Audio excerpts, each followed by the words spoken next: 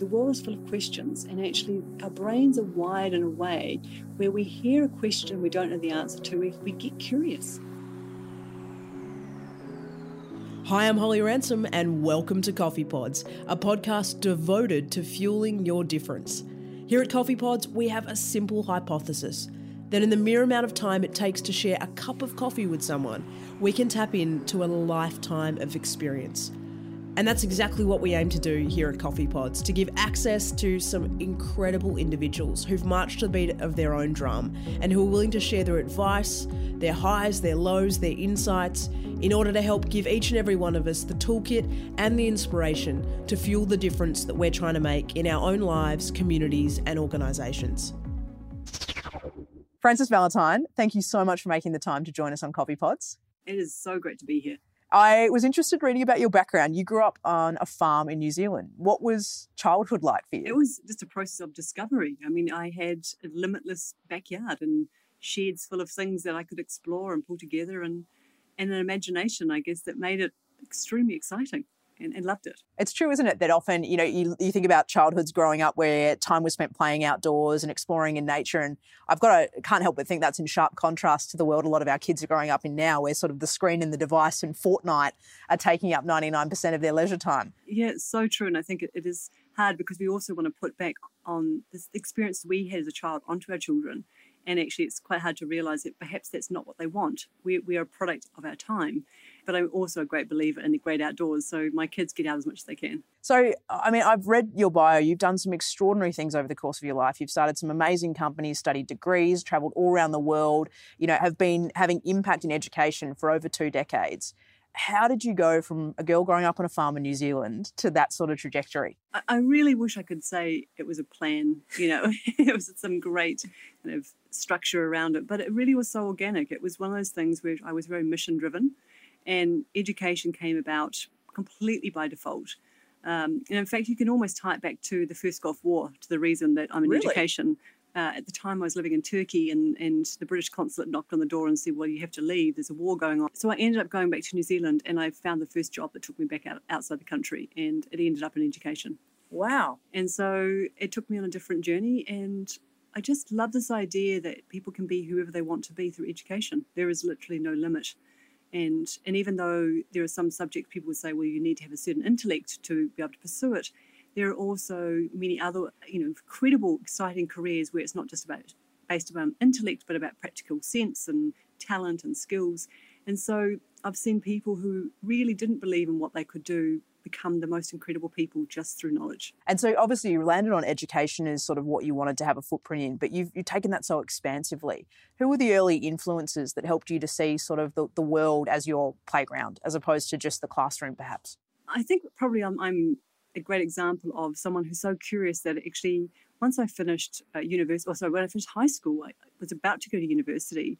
I just couldn't quite understand why I would do it. Like I couldn't understand what the logic was. I had so many interests. So at 17, I jumped on a plane to London. Wow. And it's hard to imagine for some people that this is a time where there is no cell phones, no internet, no credit cards. So once you landed, you're on your own. And so every day there's a bit of survival and there's a bit of intrigue and discovery, and you're constantly mixing with people who you'd never mix with normally. And for me, that made me realise that there was all this learning happening outside the classroom. And it took me a long time actually to get back into formal education again, which is kind of ironic. But it did really show to me there's a lot of people who don't value what they've learned and the things that they've achieved because they want the certificate to show it. And so I sort of set up on a lifelong journey to say, how do we make sure people value who they really are and what they can be without being totally focused on, what certificate do you have? And you've actually become kind of a campaign recently, right, which is about the idea that you don't need the piece of paper to feel accomplished or to be able to take your place in the world. Yeah, look, it was amazing. It was just under a year ago in New Zealand. We started a campaign called No Qualifications Needed, and it was actually fronted by a local bank and KPMG, and they basically were testing the water around education because we have a real talent shortage like you do here in Australia.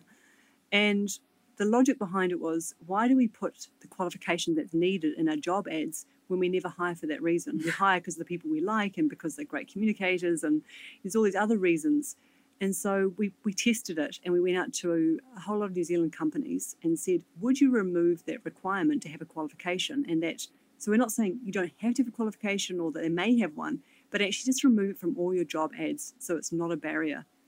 And we thought we might get 10 or 20 companies. We end up with 220 who represent the largest companies in New Zealand.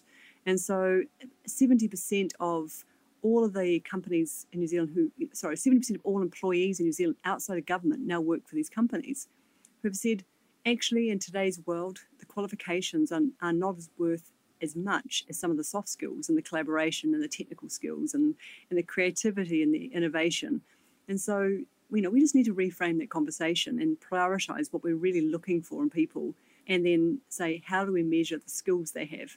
It may be formal, or it may be completely informal. And I love that. I want to talk about this future of work piece with you, because I love the fact that you've been talking about this before this became a common turn of phrase, right? I mean, I feel like in the last couple of years, all of a sudden we're all future of work.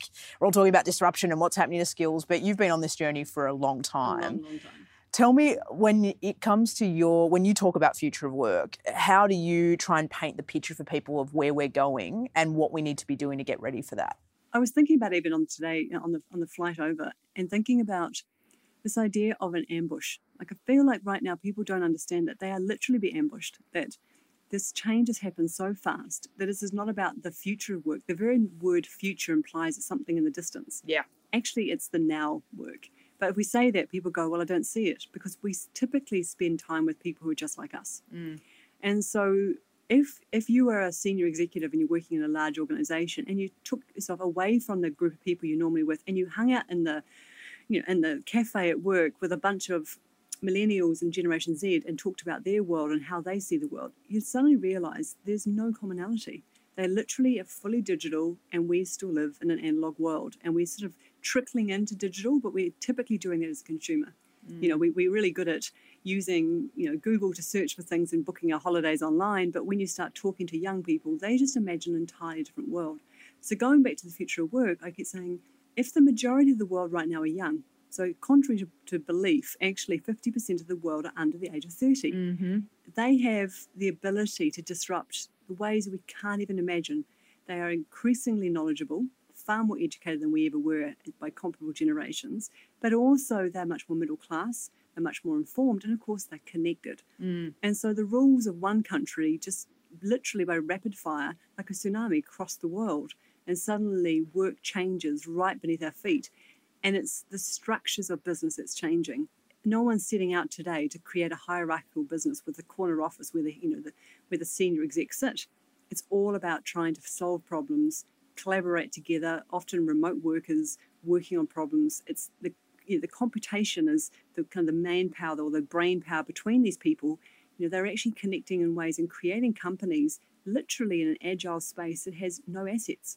They're intangible, and they are the ones who are giving traditional business a real run for their money. And so I look at it and go, I feel like we've been speaking about it for a few years, maybe 5, let's be generous. But I feel when I look at substantive change, and I'm talking about in legacy systems, so corporate structures transforming, when I think about the education system, making moves to respond, I see some great leading lights, or points of light is probably the way to talk about it. People are leaning in, leaders who've gone, I see it and I'm going to do something about it. But on the whole, I still feel like we're dragging our feet a little bit. Is that your view? The conversations I have with large corporations are very different than small agile corporations or organizations. And I do think there is an element of blinkers on at the moment with a number of organizations who just haven't seen it.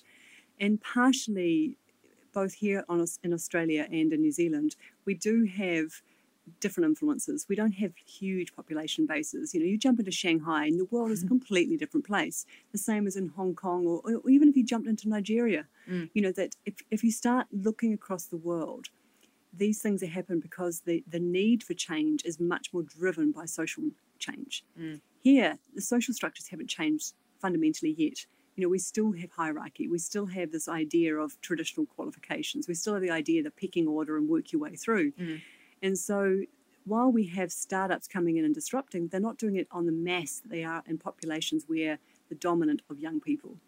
And so I do think there's this complete complacency because you don't have to be onshore to disrupt anymore. somebody sitting out there in Shanghai can equally disrupt a local organization. With an internet connection, totally. Completely. And, with a smartphone and an internet connection, they're off.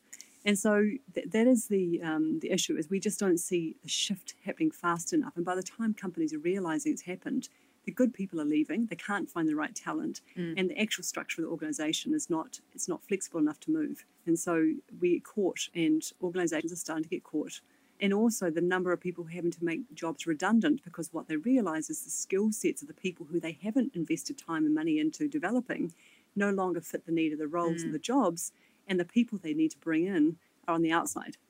And that itself is highly disruptive. So there's two things I think about there. The first is, if you were talking to a 17, 18-year-old who's about to graduate from high school, what would you be talking to them about in terms of the skills you feel they need to build in themselves to be as future-proof as you can be? So skills is an interesting word, because actually what we do know is this new generation, so Generation Z, the 19 and unders, they are driven by a completely different expectation of what freedom is. And freedom to them is a job that works for their lifestyle. And that is the lifestyle that means something. It has purpose and value, and it has social cause, and they're looking at things that are fair and equitable. And so when you start imagining what is going to drive that whole generation, they have to go back to what really drives them. And so there is nothing to say they shouldn't go and do formal training if that's what really gets them going.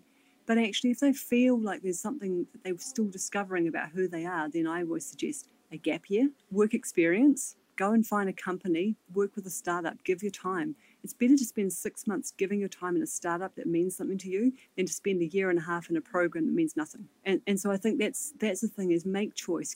There's not just one option after high school. There are many options, and there are apprenticeships and cadetships, and there are work-based learning, and of course entrepreneurs.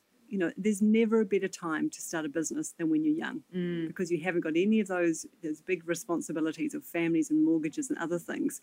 It's a time where you can live lean and actually dream really bold. The other question I wanted to ask you was about leaders. So there's sort of the young people listening to this, and there's also the leaders going, what do I need to be thinking about in terms of how I change my leadership approach, or the changes that I'm making in the way that I'm developing my people, hiring, you name it. What advice would you have for leaders right now in business? So the good thing is there is so much information about the future of work. There are so many studies. So there's one I really find fascinating around the study of millennials that Deloitte did. And basically we already have 2/3 of employers around the world have flexible work time. So that means flexible roles, they hire people under the gig economy, they are looking at contractors in different ways, they are providing different types of hours, remote working. Now, if you look at who those people are who are giving that flexibility to attract those great young people, it typically isn't the larger organizations. And so I think that there's a real risk for people who have large corporations and organizations, that they are going to lose people really quickly. They're going to lose the very people who will be part of the journey going forward. And so there is such an abundance of information. They really have to get great at researching. There should be teams dedicated to saying, what do I need to know? Who's done the study? Where has the study come from? What's happening in our city, my country? What's happening in this part of the world? And it doesn't take long to realize that there are some massive mega trends happening right now. And all of those are affecting our future of work, because actually it's driven again by young people and their expectations. And so if you're a senior leader, the thing is really to get amongst young people. There is really no other way around it. It means young representation on your board of governors. It means advisory boards being young people, customers who represent youth. And when I say youth, it's anything from 12 years old, all the way through to say 25. And having this idea that it's not tokenism, but actually really listening, ears on, like, what do you want? What do you expect? What should we be doing? And if you're talking to an executive team about user journeys and experiences and design thinking and agile and scrums and scrum masters, and they look at you blankly, they're in trouble. I'm just thinking, for a few people there, they might be quickly reaching for a glossary and going, what are we talking about here? But you're a woman after my own heart. I feel like, this piece around making sure that I often talk to people about diversifying the people you spend time around, because we get caught in echo chambers by virtue of our experience and our routine and you name it. And without knowing, we've all of a sudden just seen, we think the customer experience is even just our own age group and the way that we interact with services, as opposed to understanding, well, who's the different demographics and how are they touching our business every day, and what are they frustrated by, where do they experience friction, what do we need to change to accommodate them better? Look, and I actually liken it to a pond that has no water running through it, so it gets stagnant and green and horrible pretty fast. And that's what happens to us if we surround ourselves with the same people who agree with everything we say. We get stagnant. We have no new fresh inputs, so we actually drink the same Kool-Aid. We all agree with each other and say it's all going to be fine. Actually put a bit of friction in. Put in the engineer from down the corridor and the person who's kind of that little oddball that's sitting working in the company for the last 5 years, and a couple of young people and some creatives, and start having the same conversation and see where that gets to. Part of what I find really interesting about that too is I feel like it's easy to say that. It's a whole other challenge to lead. And one of the things I feel like we're having to learn at the moment as leaders is going, oh, wow, you can't just say diversity. You've got to be able to create an inclusive environment where divergent opinion can come together and can be expressed, and you can actually get into the throes of a robust conversation. And I don't think that comes naturally to us. No, look, I'm closer to 50 than I am to any other number. So, and I'm sitting here and I've had to go through the most incredible transformation of the way I lead. So I have just over 100 people, and half of them are under 30. Wow. And I can tell you right now, they make the rules. And since they made the rules, life has got really easy, really simple, because actually it was really interesting things. The first one was no paper, a paperless office. That was my first challenge. I like my reports to be printed out. And then I realized what they were saying, it's not about the environmental aspect, which is great, but saying as soon as paper, you're restricting information to those who have that piece of paper. If you put everything in the cloud, everything's accessible, we all have the same information. There's no chance of it being corrupted along the way. But also full transparency. I was just thinking transparency and trust, yeah. So if you've got a document, let everybody in the company see the same document. Short of, contracts and things that perhaps have no interest to them, basically everybody has the same access to everything. We know who's viewing, we know who's accessing it. It's great. So there's this idea where there isn't a hierarchy of who gets to know secret squirrel, moving to a much more open plan, flexible work environment. And it's really interesting because at the moment I've just hired someone who's slightly older, and he just keeps saying, how do you keep track of everyone? Because sometimes I'm in the office and there's 60 people, and sometimes I come in and there's 6 people. And, he's like, how do you know they're working?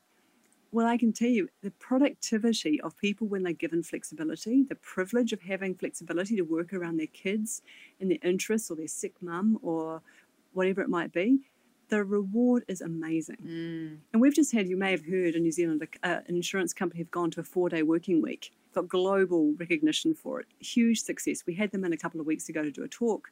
And, again, a really bold strategy, productivity lift is immediate. Yeah, right. And, so they've been paid for 5 days, working 4 days, productivity gains over 5 days. So it's a lift more than the day they've lost. And I think we have to understand it's all about outputs and not about how many hours in the week that we work.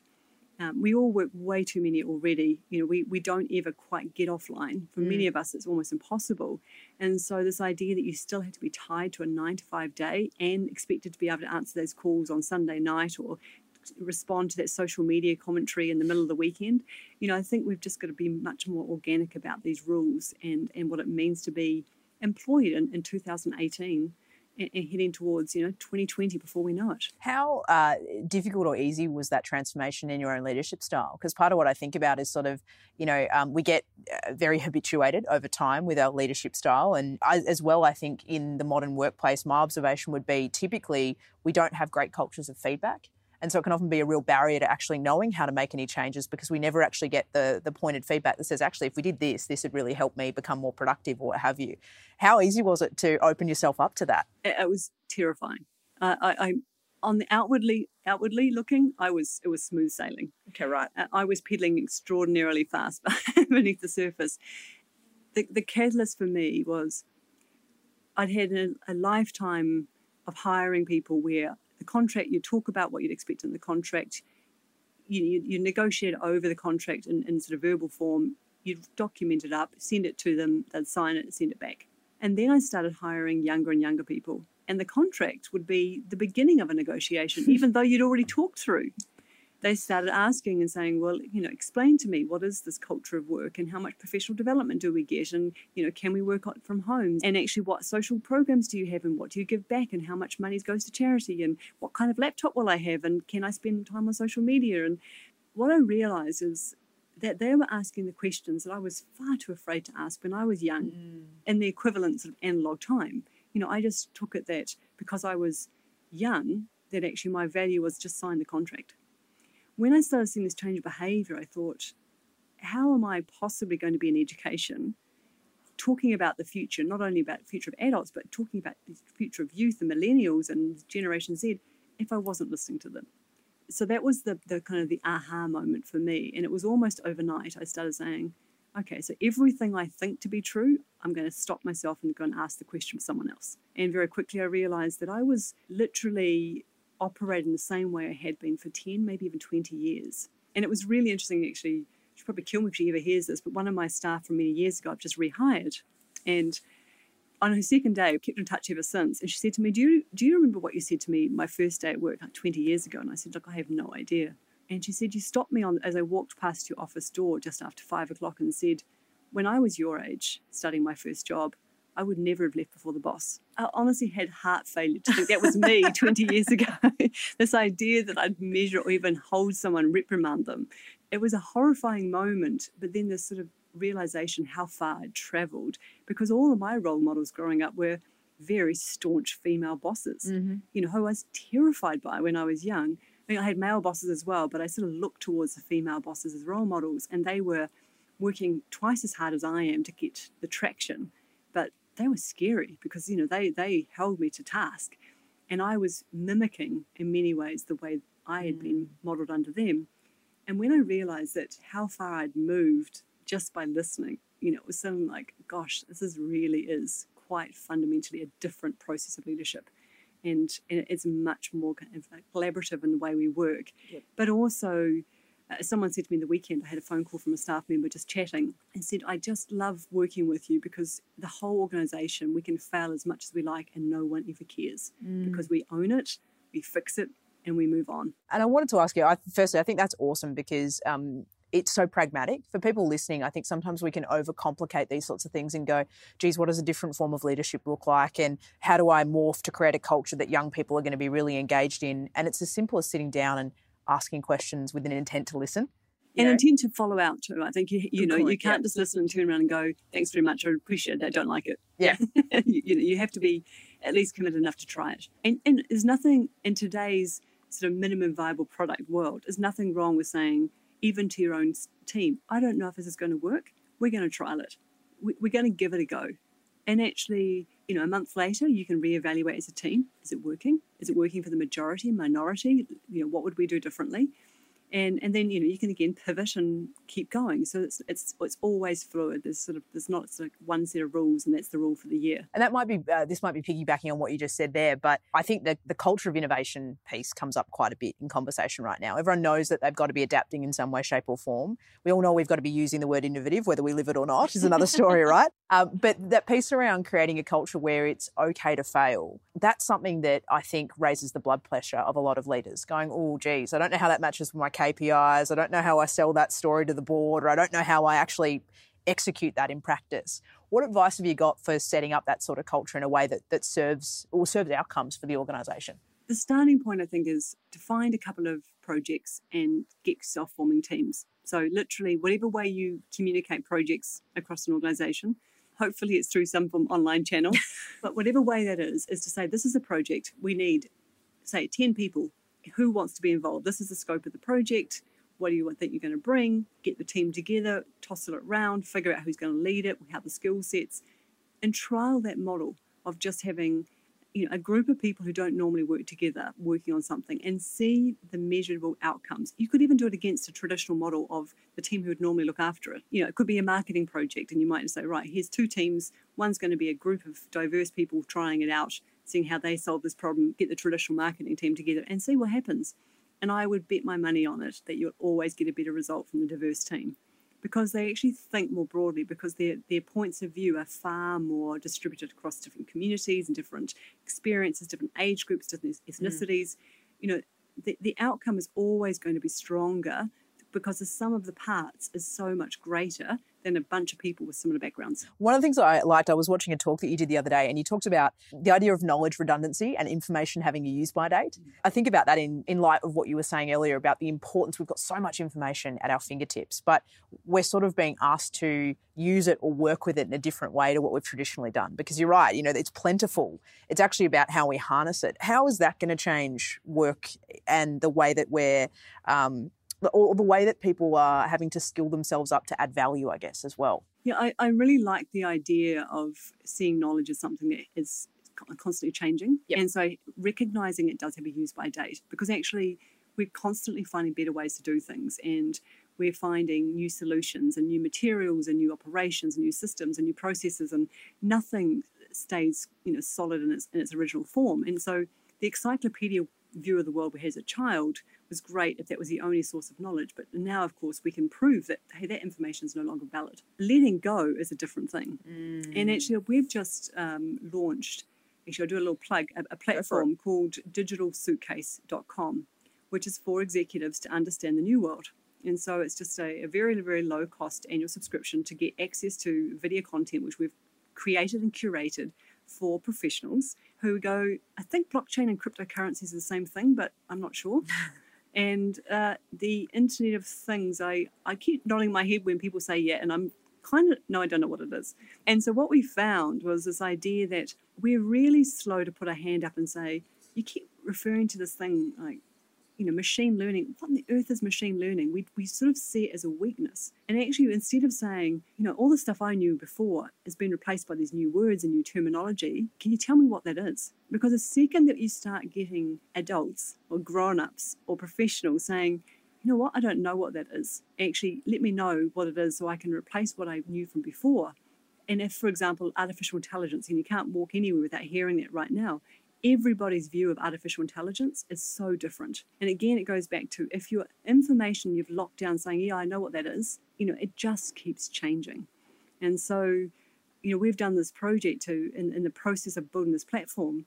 And what we found was there was a lot of nodding with things that people didn't really understand, but very, very little kind of willingness to put the hand up and say, can you explain that a bit more, because I just don't get it. And I think that's part of this idea of redundancy, that we don't want to admit that we're redundant, and that's not the same thing. I think people immediately think, I don't know, then therefore I'm redundant. I'm not contemporary in my understanding, instead of saying, I've got loads of experience. I know lots of things, but some of this new stuff, it's new to me. It's interesting, isn't it? Because I think in so many ways, the definition of leadership and expertise we built in the industrial age was built around having the greatest sum total of knowledge. You were the deep 30-year expert, and in 30 years you'd climbed you up the chain, and part of your legitimacy and authority came from the fact you knew the answers. And so I think what's interesting now is we're saying it's actually about the questions. How often are you asking? How well are you asking? As opposed to, I'm the sole repository of all their knowledge. Yeah, and I can always ask that question from parents, and saying, well, how do you keep up? Like, how is it that you manage to have all this information? And I said, look, actually, it's the easiest thing in the world is to be in the system and keeping up. It's a bit like fitness, I guess. Once you're fit, it's easier to keep building on that. What I think is that people, the longer they leave that gap between, that fixed, I know a lot of stuff and I've stopped learning, that's the bigger that gap is, the harder it's going to be. So I think that there isn't an option to opt out. Like, we can't just go, oh, by the way, I think I'll just wait for 5 years and I'm going to retire.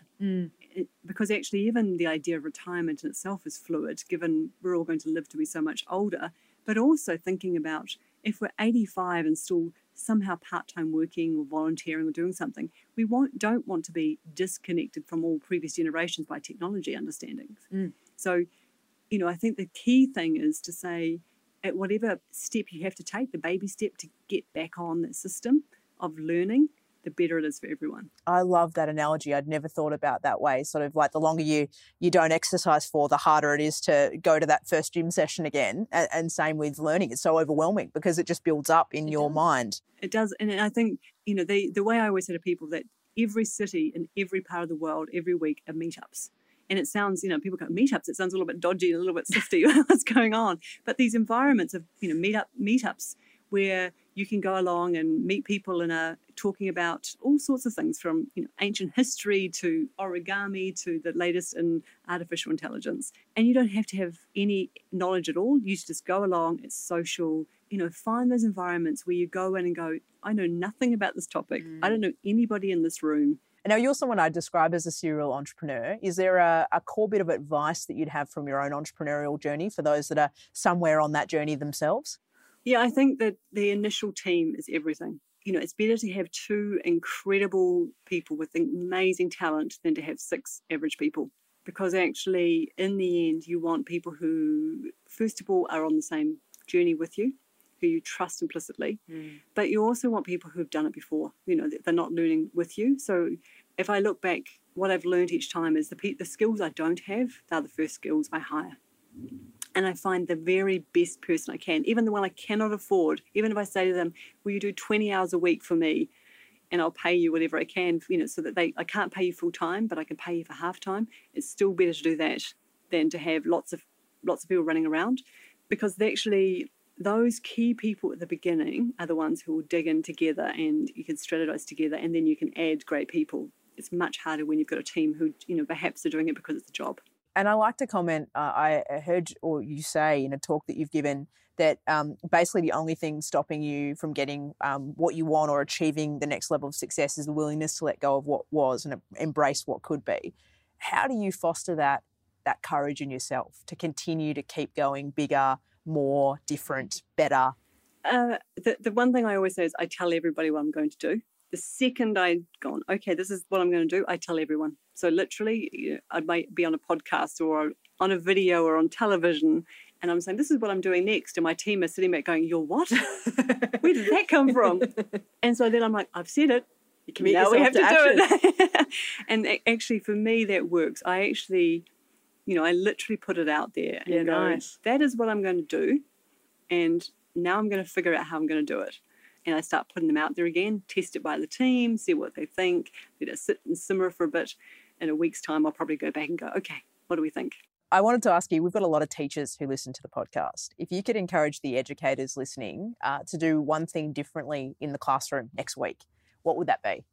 So teaching teachers is the area that I think I could say I have the most expertise. So I have now, in the last 4 years, taught in a postgraduate program 4,500 teachers. Wow. So the largest postgraduate education program in New Zealand's history. That's huge. Congratulations. And we teach it we've been now in 85 different towns and cities to teach a postgrad. It's a 32-week program.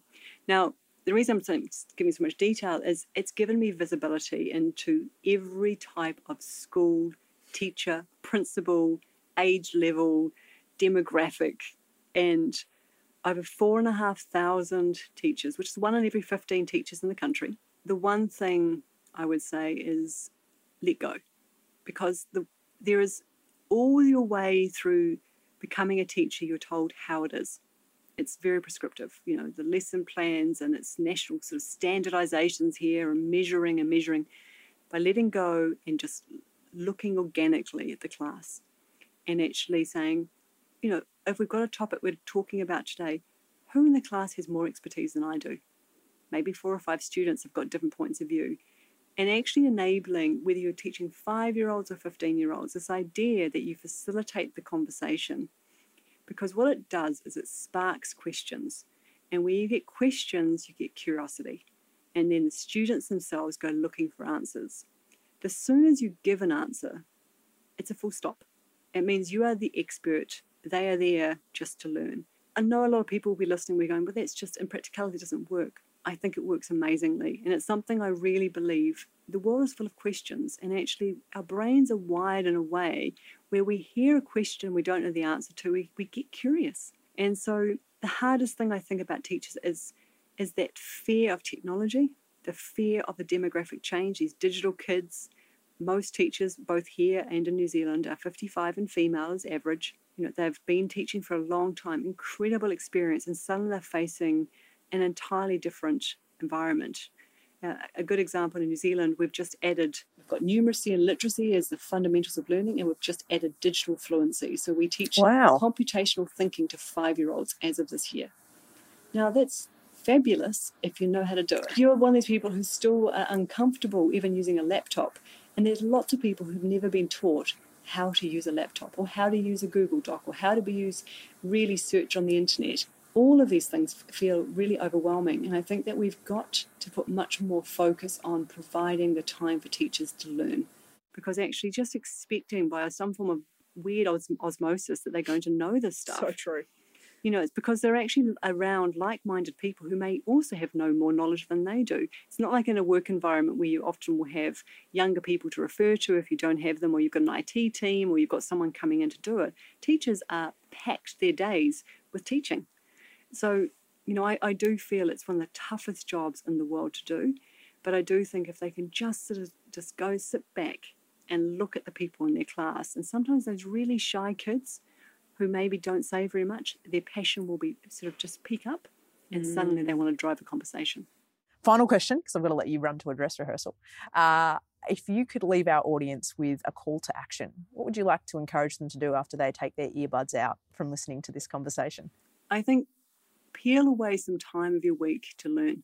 Now, that means turning off Netflix or watching maybe 2 less if you're binge watching. Just take 2 less episodes out. And whether that be going along and attending an event, there's so many free events. Go and attend events, something you haven't heard or thought about before. Going and hanging out with some friends in a different place or a different group of people. Joining something you've wanted to do. I don't mind if it's making pottery bowls. Just breaking the habit of doing things the same way week on week will spark your brain into doing things differently. Ideally, it will take you into following new passions and new beliefs and opening your ideas, but you do need to break the cycle of routine. And so I would just say, take out your earbuds, spend the next half an hour thinking about what was that thing that you've always wanted to do and you haven't done. Is it an Italian cooking class? Is it learning a new language? Is it picking up the guitar from behind the door and putting it down to play it again? Because actually what happens is the neurons in the brain start sparking, you start thinking and doing things differently, and it's actually part of this wondrous journey of actually learning and discovering. Frances Valentine, I feel really privileged to have had the opportunity to talk to you. Thank you so much for making the time, and thank you for the work that you're doing. I get so encouraged and I feel so optimistic to know people like you are working with our education system to shake up the way that we are talking to and bringing up our young people so that they are even better prepared for the challenges and the opportunities in the world that lies ahead. So thank you for the work that you're doing and thank you for sharing your insights today. It's such a pleasure. Thank you. Thanks for listening. I hope you feel inspired and have some practical ideas for how you can go and fuel the difference you want to see in your life, organisation or community. If that's a yes, please take a moment to send us feedback, shoot me a tweet at Holly Ransom, leave a review for this coffee pod, or head to www.coffeepodswithholly.com and send in your questions and suggestions for future coffee pods. But for now, until our next coffee break, I've been Holly Ransom. Thanks for fueling your difference with me.